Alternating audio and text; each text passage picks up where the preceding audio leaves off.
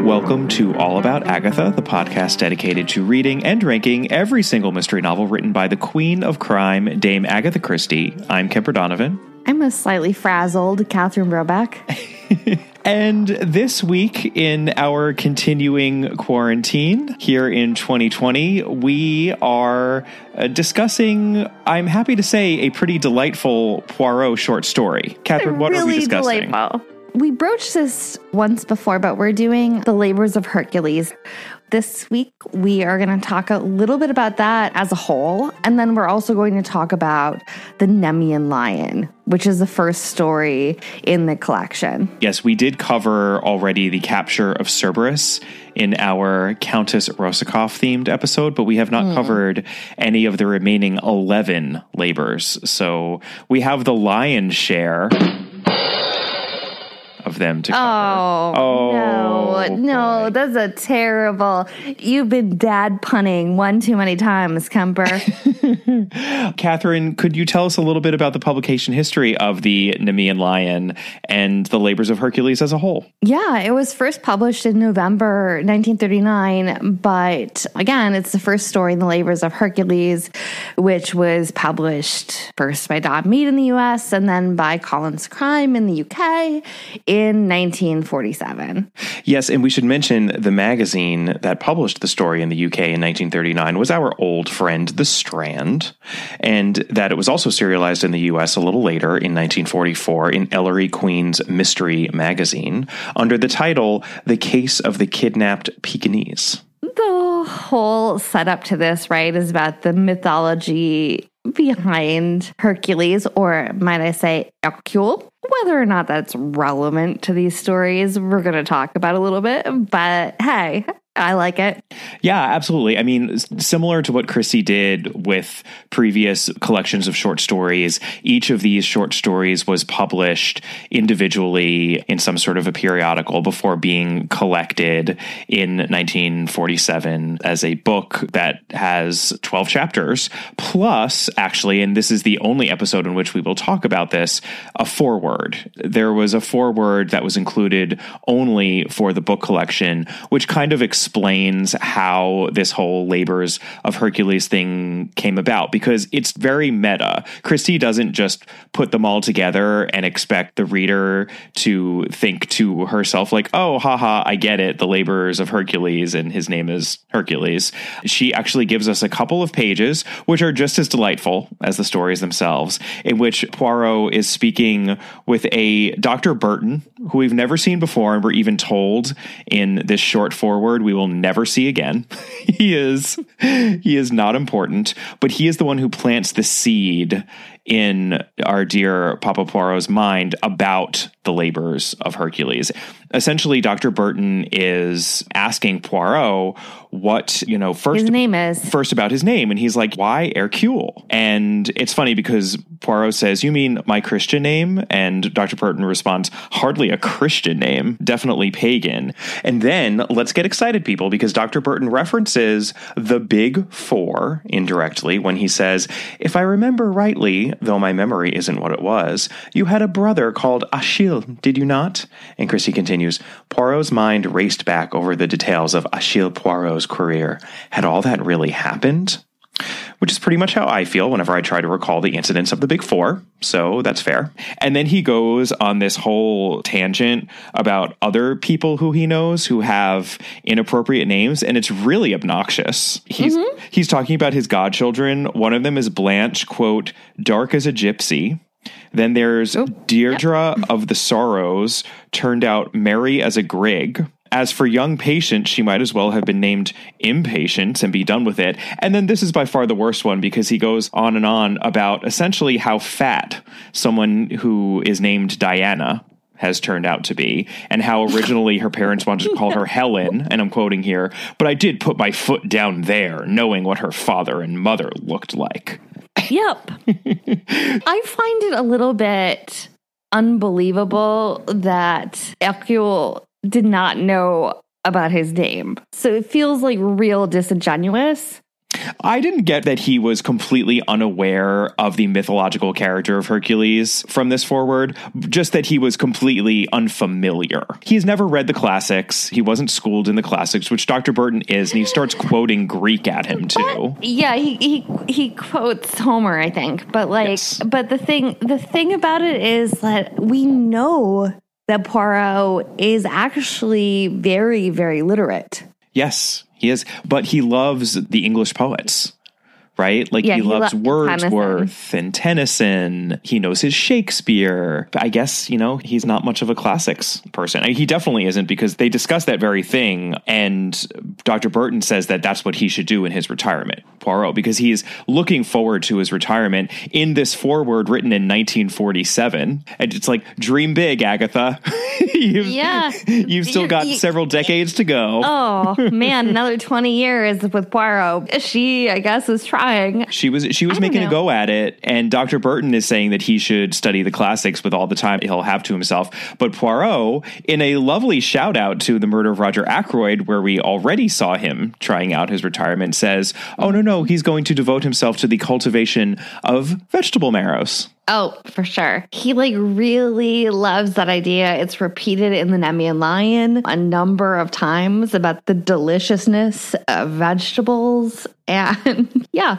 There's an allusion to Sherlock Holmes on the same page that the vegetable marrows get mentioned, because Dr. Burton is also amusing himself by thinking of an imaginary conversation. I'm quoting again here. "Your mother and the late Mrs. Holmes sitting sewing little garments or knitting. Achille, Hercule, Sherlock, Mycroft." We've talked about this so many times. From Mysterious Affair at Styles onward, she loved her Sherlock Holmes. He is a direct inspiration. And she gets the kind of comedy in the Holmesian flair that exists sometimes within the world of Poirot. And vegetable marrows, I think, is her way of riffing on Sherlock Holmes's beekeeping, because it's just funny and it's silly. No, it definitely is. I mean, before we get into this story, let's also preface a little bit. What is your familiarity with Greek mythology, Kemper? Well, I have to say, Greek mythology and Agatha Christie were probably my two favorite literary pursuits when I was about 11 years old. And I'm not saying... I bet you were super popular. I was super, super popular. It's just funny to me that with the Labours of Hercules, these two passions of mine are at long last united, because for many years I could not get enough of Greek myths. And there is one book more than any other that I just absolutely adored, to the point where the original edition that I read as a child, I did not grow up in Los Angeles, but I brought this with me from my childhood home, this book, so that it could sit in a place of prominence on top of one of my shelves. That would be D'Aulaire's Book of Greek Myths. I would imagine many listeners are familiar with it. Just a gorgeously illustrated book of Greek mythology that is told simplistically, but it's not Baudelairized. You still get a lot of the Sturm und Drang of the Greek myths, but they're told in a simple enough way that a 10 or 11 or 12-year-old will be able to easily get through. I have to say that I guess I vaguely knew them, but I think I must have been in college, probably. I don't even think I read them in high school when I read the Odyssey in high school, probably, right? Yeah. No, but I think I read the Iliad and the Aeneid in college. We all probably, or many of us, eventually slogged our way at some point in high school or college through the Odyssey and the Iliad and the Aeneid, and perhaps even more than that. Maybe some listeners out there were actually classics majors. I mean, you were a comp lit major. That's getting closer than I did as a plain old English lit major. No, getting a lot closer. And that was my great shame that I didn't speak Latin. Right. Yeah, I mean, I never took it that far. It was really much more about the stories. I mean, that's the thing, too.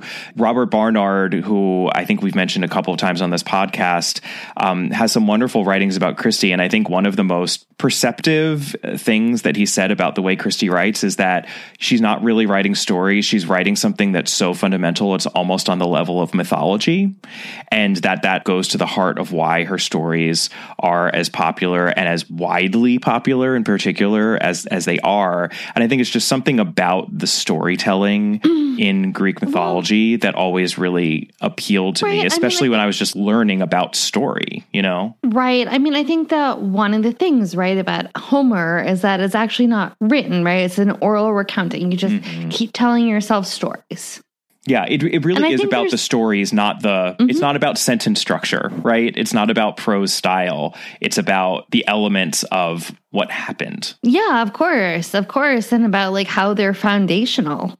So we do tell ourselves that repeatedly. And I think that in Christie, one of the interesting things that you see, maybe more in Miss Marple actually than you see it in Poirot, is that you see what she does repeatedly, which is she tells a story about St. Mary Mead. And that then gives you the information that you need to know in order to solve another mystery. She uses stories to make sense of the world as she's experiencing it. Yeah, which is what I think we all do. I mean, it's a famous Joan Didion line. We tell ourselves stories in order to live. I think you say weirdly more in Miss Marple than you do it in Poirot. But we obviously saw it heavily in Five Little Pigs, my favorite book. No, absolutely. Thinking about Christie as a mythologist, it's reductive, but it's more just for the purposes of making a point, because as always with Christie, there are a lot of different ways to look at Christie, and there's so much of Christie that we could make all sorts of different arguments about what Christie is or what she's doing. But just for the sake of this point, looking at her as a kind of mythologist, it puts the whole cardboard characters thing into the right perspective, because myths are based on types, right? Types of Correct. people. No, but I would also say, and I think it's underappreciated, is guess what Christie's background was? Christie went to Egypt as a girl. Christie traveled the world in her first marriage, and then she married an archaeologist. An extremely erudite archaeologist. Correct. And so I feel like if you look at what actually her background is, of course that makes sense.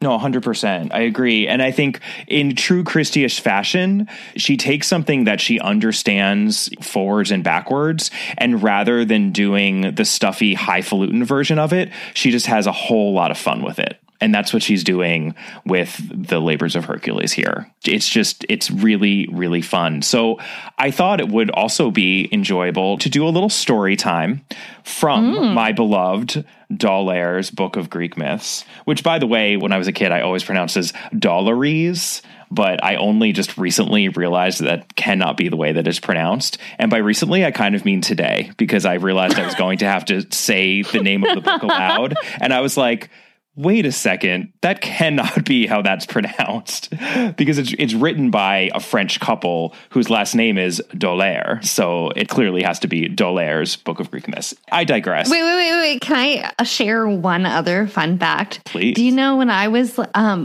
a kid, I was obsessed with both the book and the movie, The English Patient? But one of the things that the Count in The English Patient carries around with him is he has this old, weathered edition of Herodotus, of the histories. And that is something that I did look into, because I thought that, he was such a romantic figure, right? So I then thought Herodotus, when I was 11 years old, I thought Herodotus was romantic. That's kind of like your gloss on Marianne Dashwood with Shakespearean sonnets. Oh. But a very Catherine gloss on that. The Herodotus via the English patient. Yeah. Yes. Yeah, exactly. So, according to the D'Aulairs, here is the rather simplified introduction to their section on the Labours of Hercules, which I think will just give us a little bit of context for these stories. And as I said, this book is a delight. It also has just these huge illustrations that take up either one page or sometimes both pages, almost centerfold-like, which are just really great fun to look at. And I'll try to post the one for Hercules battling the Nemean lion. I'll try to post it on our social media for people to look at. So here's a section on Heracles, which is his Greek name. Proudly did the Muses sing of Heracles, often called Hercules, the strongest man who ever lived on earth and the greatest of all the descendants of Danaus. His mother was Princess Alcmena, granddaughter of Perseus and Andromeda, and famed for her beauty and virtue. His father was Zeus, so Hera, of course, hated Alcmena and pursued Heracles with her wrath. When he was an infant, the goddess sent 2 spotted serpents into his cradle, but little Heracles simply grasped them in his powerful hands and squeezed the life out of them. He grew stronger every day, but his trouble was that he did not know his own strength. Being of noble birth, he had to learn to sing and play the lyre, but Hercules would much rather wrestle and fight. One day, his music teacher, Linus, scolded him for singing out of tune. In a fit of fury, Heracles banged his lyre over the teacher's head harder than he had meant, and the blow killed the poor man. Heracles was too strong to have around a palace, so he was sent into the mountains as a shepherd. There he could use his tremendous strength on prowling beasts. Soon he had rid the countryside around Thebes of lions and wolves, and the fame of his strength spread far and wide. He came back from the mountains as a hero, and the king of Thebes regarded him so highly that he gave him his daughter in marriage. Hera did not like this at all, and she made Heracles insane. Raving mad, he swatted down his own children, mistaking them for wild beasts. When he regained his senses, he was horrified at what he had done, and went to the Oracle of Delphi to learn what he must do to atone for his crime. He was told that he must serve for 10 years as the slave of his cousin Eurystheus and perform 10 labors for him. Hera was pleased, for Eurystheus, the king of Mycenae, was a weak little man who hated his strong cousin Heracles. With her help, the king would surely think of the hardest tasks for Heracles to perform. For his first 4 labors, Eurystheus sent Heracles to rid the nearby countryside of dangerous beasts and monsters. And I'll just read the short blurb on the Nemean lion labor, which is the first labor. In the valley of Nemea dwelt a monstrous lion whose hide was so tough it could not be pierced by any weapons. It was one of Echidna's dreadful offspring, which Zeus had let live as a challenge to future heroes. Heracles chased it out of its lair, seized it in his bare hands, and squeezed it to death. Then he skinned the beast with its own claws, and with the impenetrable skin of the Nemean lion slung over his head and shoulders, he reported back to Eurystheus, his first labor performed.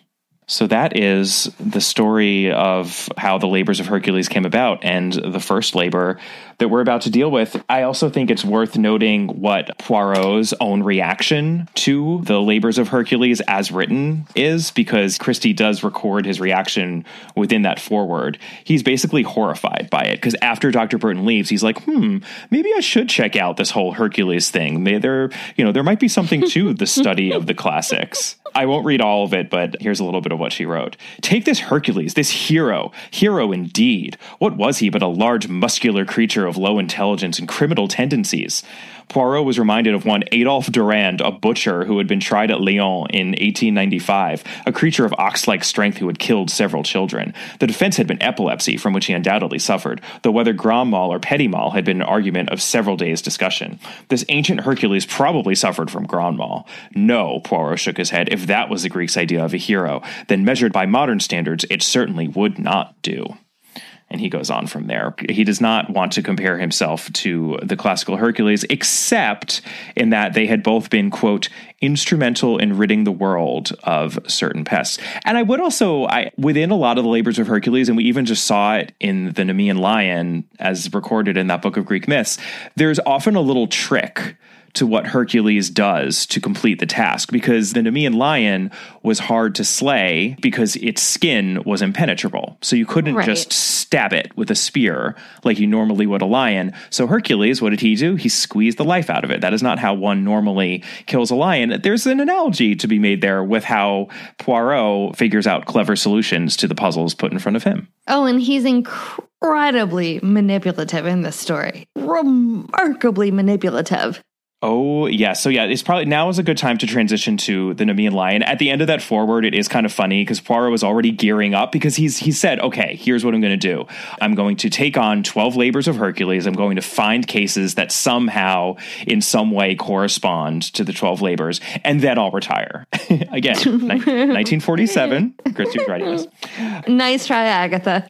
And he already knows that he can't be too literal about it. And Christie writes, it would be too much of a coincidence should he be approached by the directors of the zoological gardens to solve a problem for them involving a real lion. No, here symbolism must be involved. And he's imagining that the lion is going to be perhaps a lion in the public eye, some well-known writer or politician or painter, or even royalty with a capital R. He liked the idea of royalty. I just note that because it's really funny when we turn the page. And then you end up with a Pekingese? Yeah, and we get into our story proper. So, Catherine Brobeck, tell us a little bit about the victim of the Nemean lion. Well, that's an interesting question, Kemper. The actual victim, which we will get into later, is incredibly interesting, especially, I think, in Christie context. I think it's really interesting what the actual victim is. But ostensibly here, the victim is Lady Hagen, the wife of Sir Joseph Hagen, and he is a terribly venal, self-important banker type. And his wife had a dog, Shantung, Pekingese, and he was kidnapped whilst in the park, and she paid apparently a massive ransom, 200 pounds, which in 1939 is a lot of money. It's a lot of money now. Yeah. And her husband's furious about it. He's just furious about the amount of money that she spent on this stupid dog, but she got him back. All right. That's our victim. In terms of suspects, there's really only one here, which should clue us into the fact that this is an odd puzzle mystery, though it is a miniature puzzle mystery of sorts. Christie's doing something different here, but something wonderfully different. So our one suspect is Miss Amy Carnaby, who is the helper, companion person. We have seen this character so many times before. Sometimes significant in the story, sometimes not. We shall see what happens here. Miss Amy Carnaby is the companion to Lady Hagen, whose dog was stolen, and she was in fact responsible for Shantung, the Pekingese, when he was cut from his lead at the park and taken. There's also a Captain Curtis. We'll get into this a little bit later, but Poirot never really believes these people are suspects. Yeah, there's no viable second suspect. No. All right, let's talk a little bit about the world as it appears to be, Catherine. Miss Lemon Kemper. Yes. It's actually kind of rare to get Miss Lemon in print, you know? It's rare, and Poirot is so mean about her. And then he's all of a sudden like, oh no, actually Miss Lemon is brilliant. So never doubt Miss Lemon. Never, ever doubt Miss Lemon. But she sees a letter sent to Poirot, and she points it out for him to handle. And he's really irked because it seems incredibly dumb. It is in regards to this man, Sir Joseph Hagen, who is asking about his wife's dog. But Poirot sees exactly what Miss Lemon saw immediately, which is that there's something really odd about this letter. And he agrees to meet Sir Hagen. Right. The thing that we find out when he's speaking with Sir Hagen that makes it weird is very simple. It's that Sir Hagen was the one asking for Poirot's help as to this dog that had been kidnapped, not Lady Hagen, whose dog it actually was. And in fact, they have the dog back. It would be just a run-of-the-mill, quote-unquote, hysterical woman who has a lap dog and is upset at its kidnapping.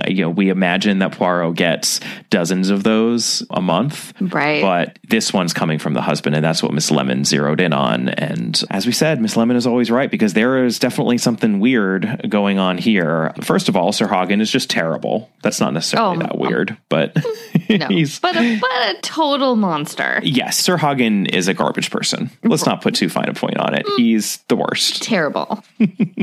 Just terrible. And then he gets worse as the story goes on, too. Yeah. I mean, he makes Raymond West look like Mother Teresa. That's all I'm going to say. Oh, man, Kemper. Those be some strong words. I hope that listeners realize that our quote-unquote hatred of Raymond West is, at least mine, is 70% joking. I'm like 60% joking. Okay, fair. I might actually be 60 also. Yeah. But I'm more joking than serious, but not that much more. He really helps Jane live. For that, we can appreciate him. He supports his Aunt Jane financially. Mm-hmm. And yes, that is significant. That's only going to get more significant, actually, as the Miss Marple novels continue. So, anywho, that was a tangent. Yeah, Sir Hagen is terrible. He's mainly angry that his wife paid this £200 ransom for a dog that he can't stand, and she didn't tell him about it until after the fact. This is all basically in the past, but Poirot is then told what happened. And here is what happened. The dog was being walked around London in one of London's many beautiful green parks. Which we miss. Yes, we do. Lady Hagen's companion. She was taking Shantung on a walk for her employer. And Miss Carnaby was distracted by a pram and the adorable curly-haired baby that was inside of it. And while she was cooing over said baby, the dog was apparently cut off his leash and disappeared. And she ran around frantically asking anyone at the park if they had seen anything. No one had seen anything. It's a London park. There's just dogs everywhere. So have you seen a man with a dog? Yeah, I've seen like 30 men with dogs like in the last 10 minutes. So it was very easy to effect this kidnapping in such a place. Then the next day, Lady Hagen received a ransom letter. And the letter requested that she send £200 in £1 notes, which, sounds very inconvenient to me. My childhood best friend, who we've casually mentioned on this podcast before, she doesn't listen to it, so she'll never hear it. But I did a FaceTime Kemper today with her little girl who sounds about right. 6. Yep. I did it at lunch, and she told me what she had done for Easter, and she held up this bag o' money. And it turned out that they had tried to do an Easter egg hunt in their backyard and also try to do quarantine schooling. So in order to help the kids count, they had just figured out dollar bills and quarters in all the Easter eggs. So you mean they exchanged Easter eggs for dollars and quarters? No. In the hollow Easter eggs. Oh, in the plastic Easter egg in that the plastic Easter eggs. They had stuffed dollar bills and quarters. Yeah, and then they had to make them count them as part of their stay-at-home schooling.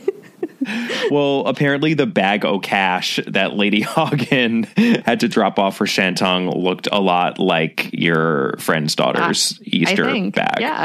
Yeah. And if Lady Hagen did not comply with this request, then Shantung's ears and tail, I believe, is that right? Mm-hmm. Yes. Then Shantung's ears and tail would be cut off, which I have to say reminded me of the Oracle at Delphi. Not the first time I uttered that phrase on this episode, since Hercules also went to the actual Oracle at Delphi. But in Christie's Parker Pine short story, The Oracle at Delphi, that also involved a kidnapping and a ransom letter and a threat of cutting off ears if the request was not complied with. Although in that case, those were human ears.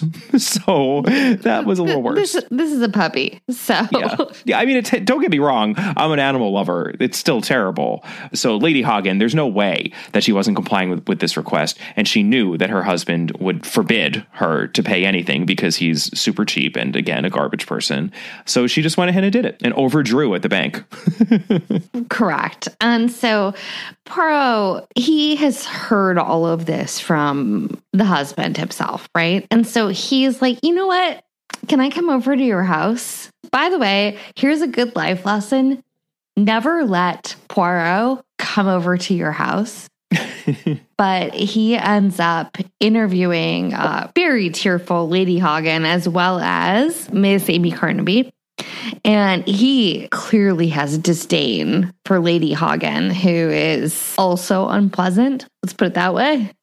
Here's the thing. When they're first introduced, I know Christie so well now. Lady Hagen is first described as having, quote, dyed henna red hair. That means she's a baddie, right? Oh, in Christie, you do not have dyed red hair and you cannot be a good person. The fun fact about this story is that if you've read enough of these, or if you've been listening to this podcast enough, you know what happened in this story, like, instantaneously. Yeah. And then I actually laughed aloud at the way that Christie described Miss Carnaby right after that. Here's what she wrote. Her companion, the fluttering Miss Carnaby, was a plump, amiable-looking creature between 40 and 50. She treated Lady Hagen with great deference and was clearly frightened to death of her. Right. It's like she's clearly like a hostage.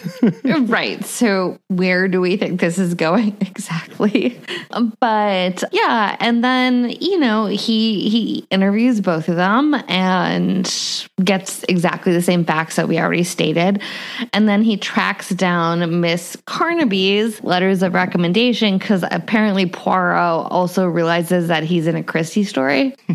So he immediately is like, oh, I should look into Miss Carnaby. Yeah. And she previously worked as a companion to the deceased Lady Hardingfield, who was also an owner of Pekingese. And in fact, one of the gifts she'd given to Miss Carnaby was a Pekingese. But she'd come with glowing recommendations. She's like really competent and well-liked. A little simple, possibly, is what is implied. But she's kind to the people that she works for, and she takes really good care of the dogs.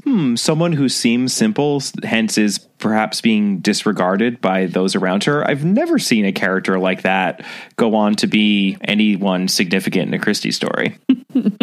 Did we also mention that she apparently has a sister who was very ill, who Miss Carnaby took care of, but then the sister died? That doesn't sound... That's never a suspicious backstory that might not be totally true in a Christie either. I know. It's all the best hits. And also, we should mention right here, the tone is really snarky. Oh, yeah. Even down to the names of the Pekingese dogs, because, spoiler, but we actually have 3 Pekingese dogs that we're dealing with in this story, and we meet 2 of them relatively quickly. One is Shantung, and then another Nanki-Poo. Ugh. Which is just ridiculous. I mean, these names are absurd. Shantung and Nanki-Poo.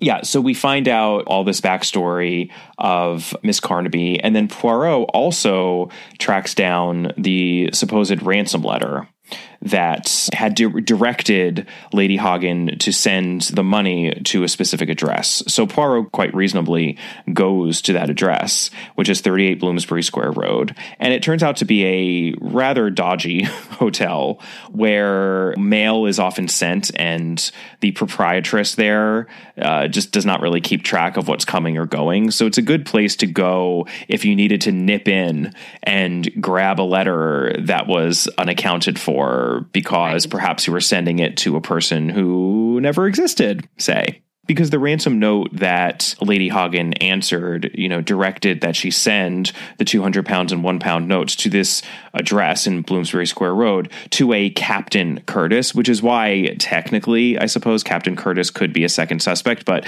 Poirot just never seems to even believe that Captain Curtis exists, and we're never given a reason to believe Captain Curtis exists. No. So for all intents and purposes, he's not a suspect because he doesn't exist. Right. And we will get a second example of this a little bit later from Mrs. Samuelson. Yes, and Mrs. Samuelson is the second quote-unquote victim, right, whose dog, Nanki-Poo, was also kidnapped in exactly the same way, except that she paid £300 in ransom instead of £200. Clearly, there is some sort of serial kidnapping going on here. I'm sorry, Kemper, dog napping? Yes, dog napping. I suppose that's the technical term for it. Perhaps this is all seeming a bit obvious. I mean, it's particularly obvious when summarizing as we do, because we literally haven't talked about anyone else who it could possibly be other than Miss Amy Carnaby. But Poirot asks his valet, Georges, to do a little digging. He has some requests for Georges. Poirot gets the information he needs, and then he goes and pays a little visit somewhere, doesn't he, Catherine? Yeah, and I think that we should now branch into the world as it actually is, because are there really clues here? It's delightful, but the actual clues here are limited. I would say clue number one is, hey, middle-aged ladies, and also never underestimate the help, not ever, because boy, Cumber, is that what this story is about? Spoiler alert on After the Funeral for a sec. So fast forward if you haven't yet listened to that episode or read that book, but we saw it in After the Funeral. If you are an aged woman in Christie and a member of the help in some way, chances are you are being overlooked, and that could make you very, very dangerous, couldn't it? Well, I don't even think dangerous here. I mean, it's don't overlook people is the lesson. Yeah, no, I mean, the lesson is don't overlook anyone. It's just that these are two classes of people that in Christie, those people often do get overlooked. So it is possible for those people to do things that more visible people may not be able to do. So just from the get-go, we should be very suspicious of Amy Carnaby. And we have one other fun little clue here. That would be doubling. It is, I believe, one of the fundamental rules of Golden Age detective fiction that twins are off limits. You're never supposed to use twins in the solution of a puzzle mystery because twins are cheap. But you know what? Christie loved playing fast and loose with the rules. Even though she did have respect for them, she would often figure out ingenious ways to get around them. And we don't have twins here, but we just may have doubles, because we do have multiple dogs in the story, and if we already have two, why not have a third?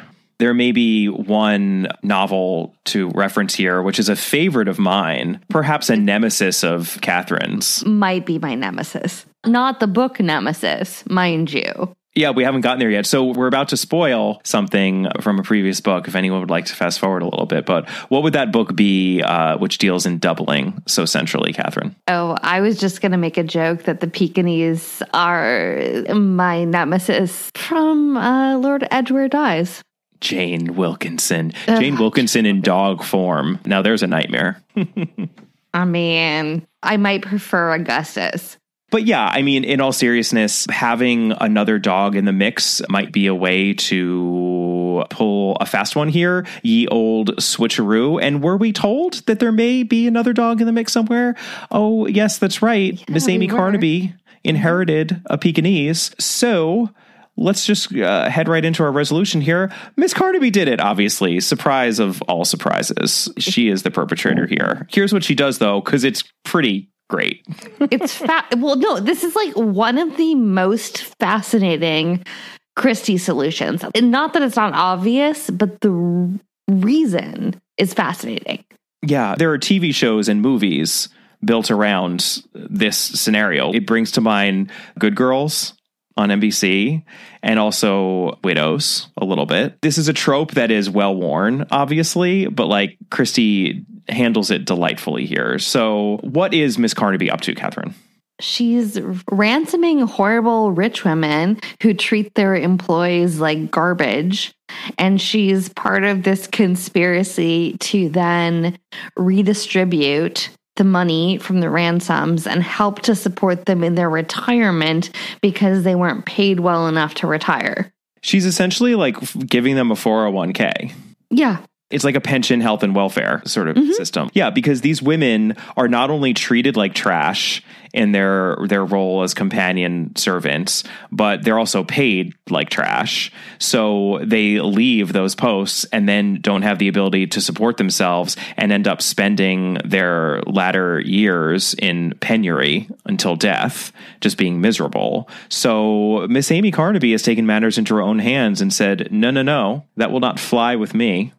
I am going to take a little bit of money from these people. The couple £100 that she is purloining from each woman, each household, is not going to break that household, let us say, but it is certainly going to mean a heck of a lot to the women who she's trying to help here, including herself.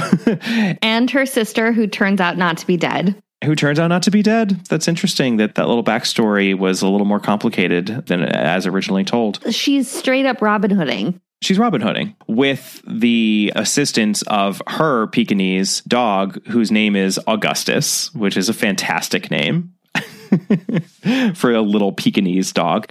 So what she's doing is targeting the rich female owners of Pekingese dogs who also have poorly paid companions, and the scheme works as follows. The poorly paid companion brings the dog to the flat where Amy Carnaby's sister, who is not dead, lives with Amy's own Pekingese dog, Augustus, who is also not dead. And then the companion goes out on a walk in the park with Augustus, engaging with a baby in a pram or some other sort of subterfuge while secretly cutting the dog leash themselves. Then Augustus, who is very smart and well-trained, runs immediately back to the Carnaby flat, and the companion is left to raise a hullabaloo about a lost dog, showing the cut leash, etc., thereby preserving a perfect sequence of events for a dog napping with lots of witnesses. From there, the ransom note is sent along with threats that will never be carried out, and the payments are sent to fake military men at boarding houses, like the one that Poirot visited, where Amy Carnaby can go and collect them. Ta-da! By the way, Shantung is the 16th dog that has been abducted and ransomed in this way.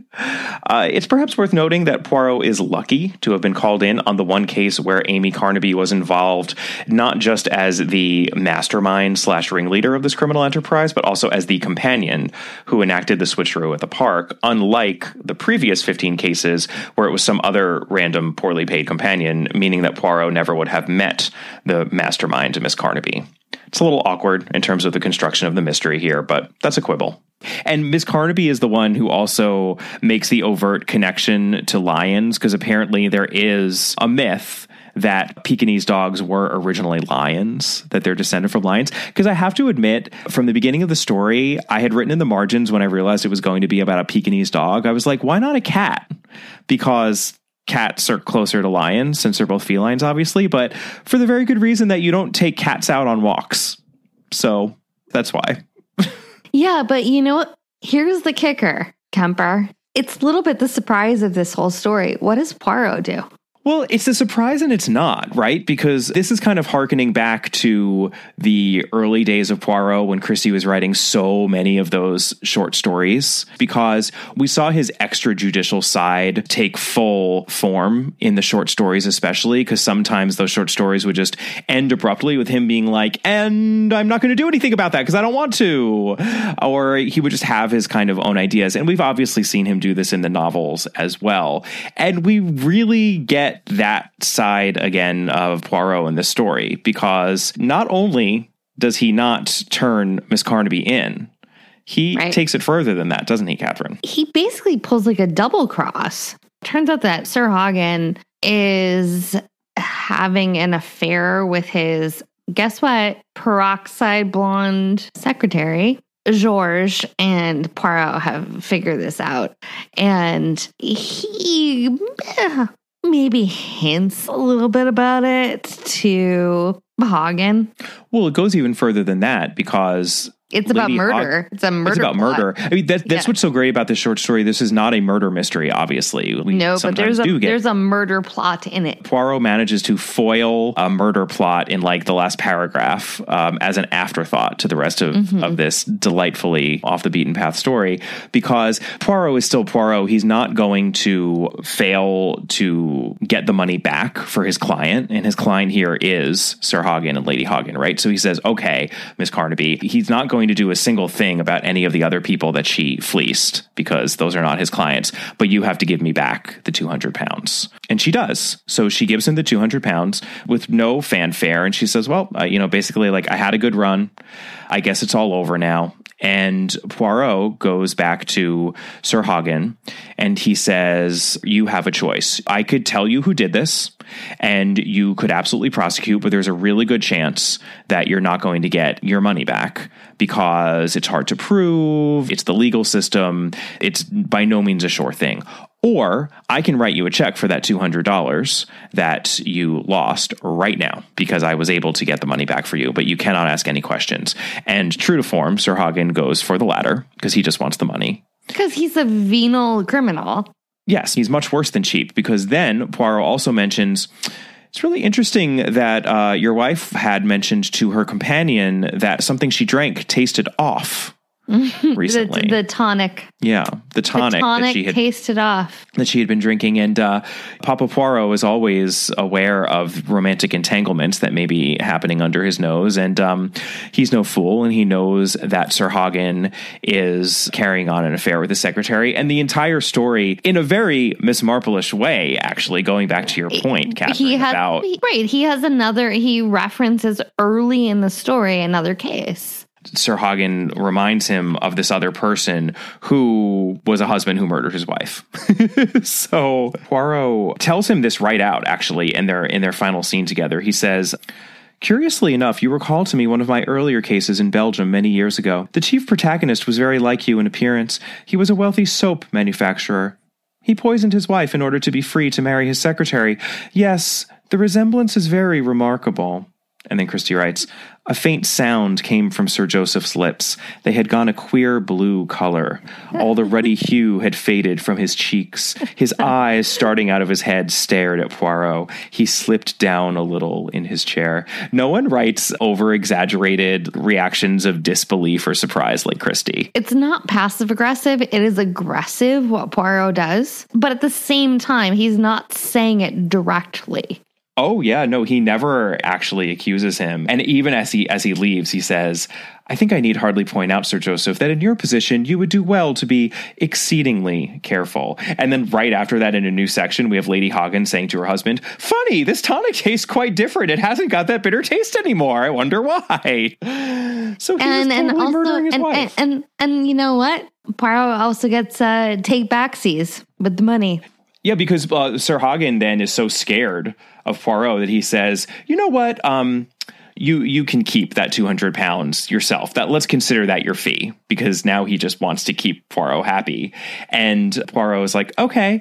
And then we get a final little piece of the story here, which is just quite heartwarming. Because what does Poirot do with that £200? He gives it to Miss Carnaby.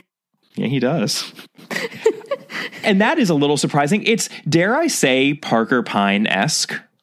Yeah, it really is. But like, there's something just like, it's, we've been doing this podcast for a long time now. And like, you would think that you wouldn't be that surprised. And it's not that anything about this is actually that surprising. Obviously, we were joking the entire time that like clearly Miss Carnaby did it.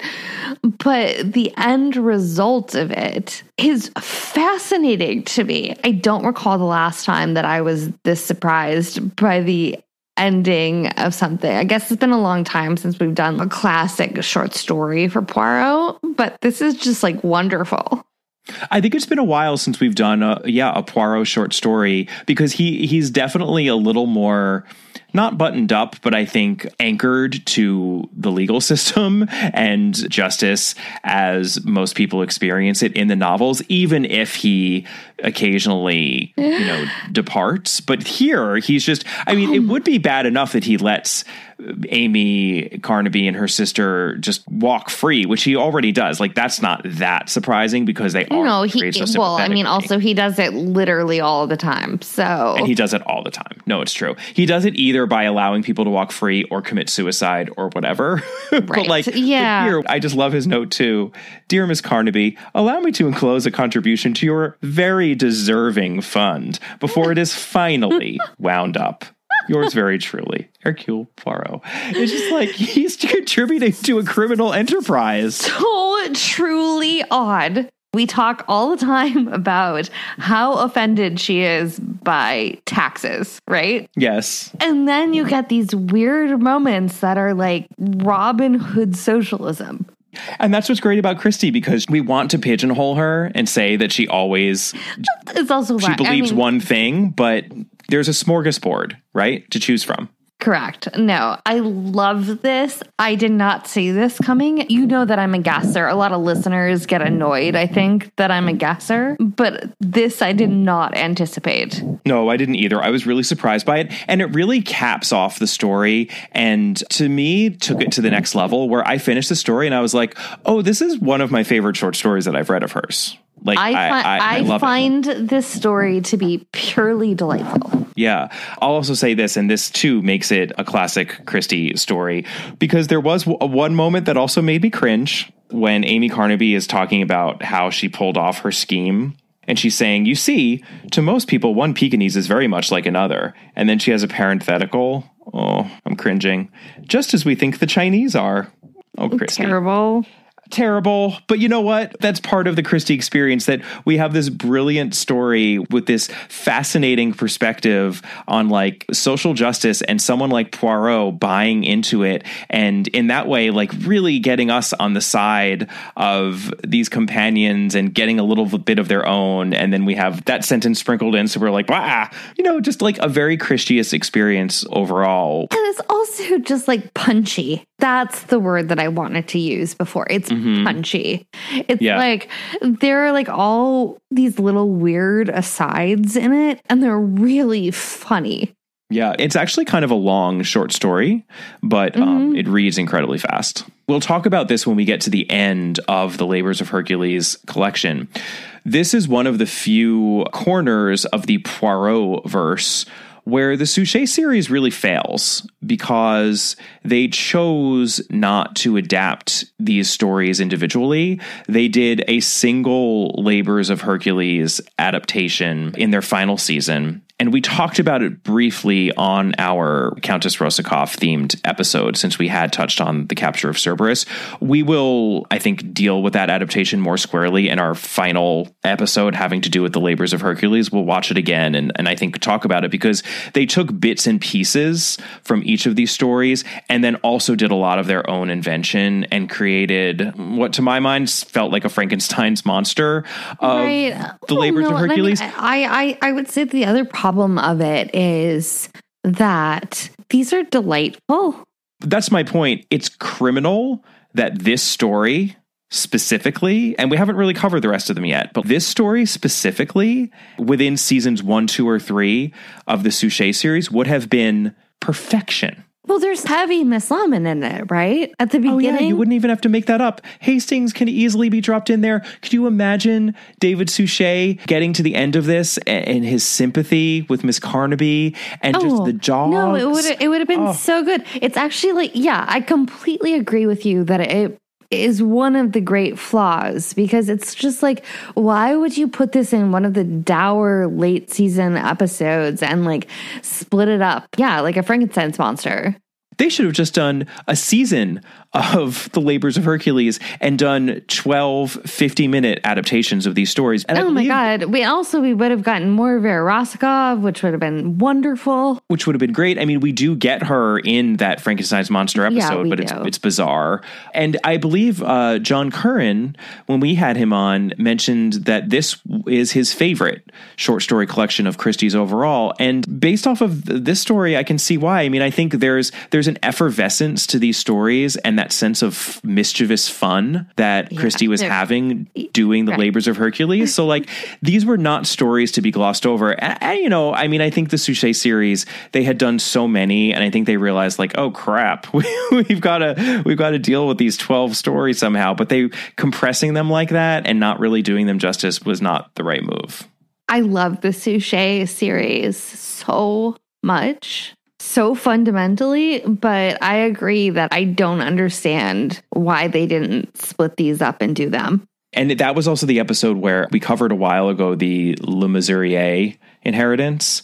Mm-hmm. And they also threw that into that episode by literally just having a character with the last name Le Mesurier. They didn't do anything with that short story either. And that short story too, I remember we were saying could have easily fit in the series it makes me sad that we don't have proper adaptations of those, especially because that series was so devoted to doing justice to every single story. But a good job most of the time. But yeah, here it's just like you really wish that they would have done this in like 1988. Yeah. Oh, and that's the thing. I would want it to be done in the spirit of the early episodes, not the later ones, because that's the spirit in which they were written. Even though, ironically, these are written later. I know. Well, the individual stories are written 1939. So still, it's getting into the sort of like less like spunky, pithy era and into a darker phase, I think. But most of what they adapted late in the Suchet series is the heavy novels, and they're just much darker. Yeah, we're still within certainly the first half, right, of the of, and I think you can feel that. And it's interesting to me, given the way that the foreword frames the collection. To me, it actually, I think, is a good marker of punctuating early and late Poirot. She clearly really wanted him to retire. Obviously, he wasn't going to because she just couldn't. He was too popular. She was going to keep on writing Poirots. But I think if she had her way, he would have retired after the Labours of Hercules. And she harps on it a lot in these later Poirot novels, how he's old now and he's retired and people don't know about him. And there's a slightly embittered tone in the text, which is taken a lot farther, as we've discussed in the Suchet series. But it almost feels like this collection might be a good kind of milestone marking those two different periods. Not exactly, but it's in and around that time period, especially given the fact that they were written individually much earlier than they were collected. I like that way of marking his career in terms of when this collection came out in 47, because it really does change after that. These almost feel like the last of the truly spry, lighthearted Poirots. There are some that I wouldn't call them lighthearted or necessarily spry, but they're certainly not as densely serious as some of the recent ones that we've seen. No, it's true. And he always has his moments of being spry, even in novels that might feature him being older and more embittered. It's never that simple, but I don't think I ever paid attention before doing this podcast to where the Labours of Hercules hits within the career of Poirot. And it's interesting that it feels like a midpoint, you know? It does feel like a bit of a midpoint. And it was especially interesting to me that the foreword frames this in the context of, well, I'm going to do these 12 cases and then I'm going to retire, because it kind of brings home the idea that after this, he's a little bit on borrowed time. And you do feel that in a lot of those books. And it tinges it with a sadness or just kind of like a wistfulness or a nostalgia even that the earlier books or stories don't have. Certainly in the 30s, that glut of 30s is nothing like what we're getting in the 50s. I mean, I will say, because I've probably said it a billion times before, I mean, I think the flip over is probably Five Little Pigs. You see what the switch is. He's doing something different, and that would have been... That's in 42, I think, so right? It's like 2.5 years or something after she wrote this story. Yeah, and then the collection's coming out 5 years after that. It's all kind of... It's a middle period. It's mid Poirot. My dear Poirot. We clearly are big fans of the Nemean Lion and the Labours of Hercules in general. I'm actually really excited that we have 10 more of these to go. We're going to be doing 2 per episode as a rule moving forward. So that's something to look forward to. But before we do our next 2 Labours of Hercules, we actually have a novel coming up, Catherine, don't we? Yeah, we have A Pocket Full of Rye. I bet you're excited about that, Kemper. I am very excited for this Miss Marple novel. The Miss Marples are coming fast and heavy now in this later career. I mean, that is our compensation for sadder, sparser Poirot. We get a whole lot more Marple. All right, well, that is our next episode. Very excited for that. And in the meantime, we'd love to hear from you, as we always do. First off, you can check us out on our Patreon site. We recently posted an episode about Anthony Horowitz's Magpie Murders. I imagine that is a novel that many listeners enjoyed, so we were able to geek out over that. That is over at www.patreon.com/allaboutagatha. You can email us at allaboutthedame@gmail.com. Our Facebook page is All About Agatha. Our Instagram handle is at All About Agatha. We are on Twitter at All About the Dame, and Catherine is on Twitter at Brobcat. And as always, we so appreciate the ratings and reviews. A bunch of them have come in recently, and we would love to get more of them. And we'll see you next time. Bye. Bye.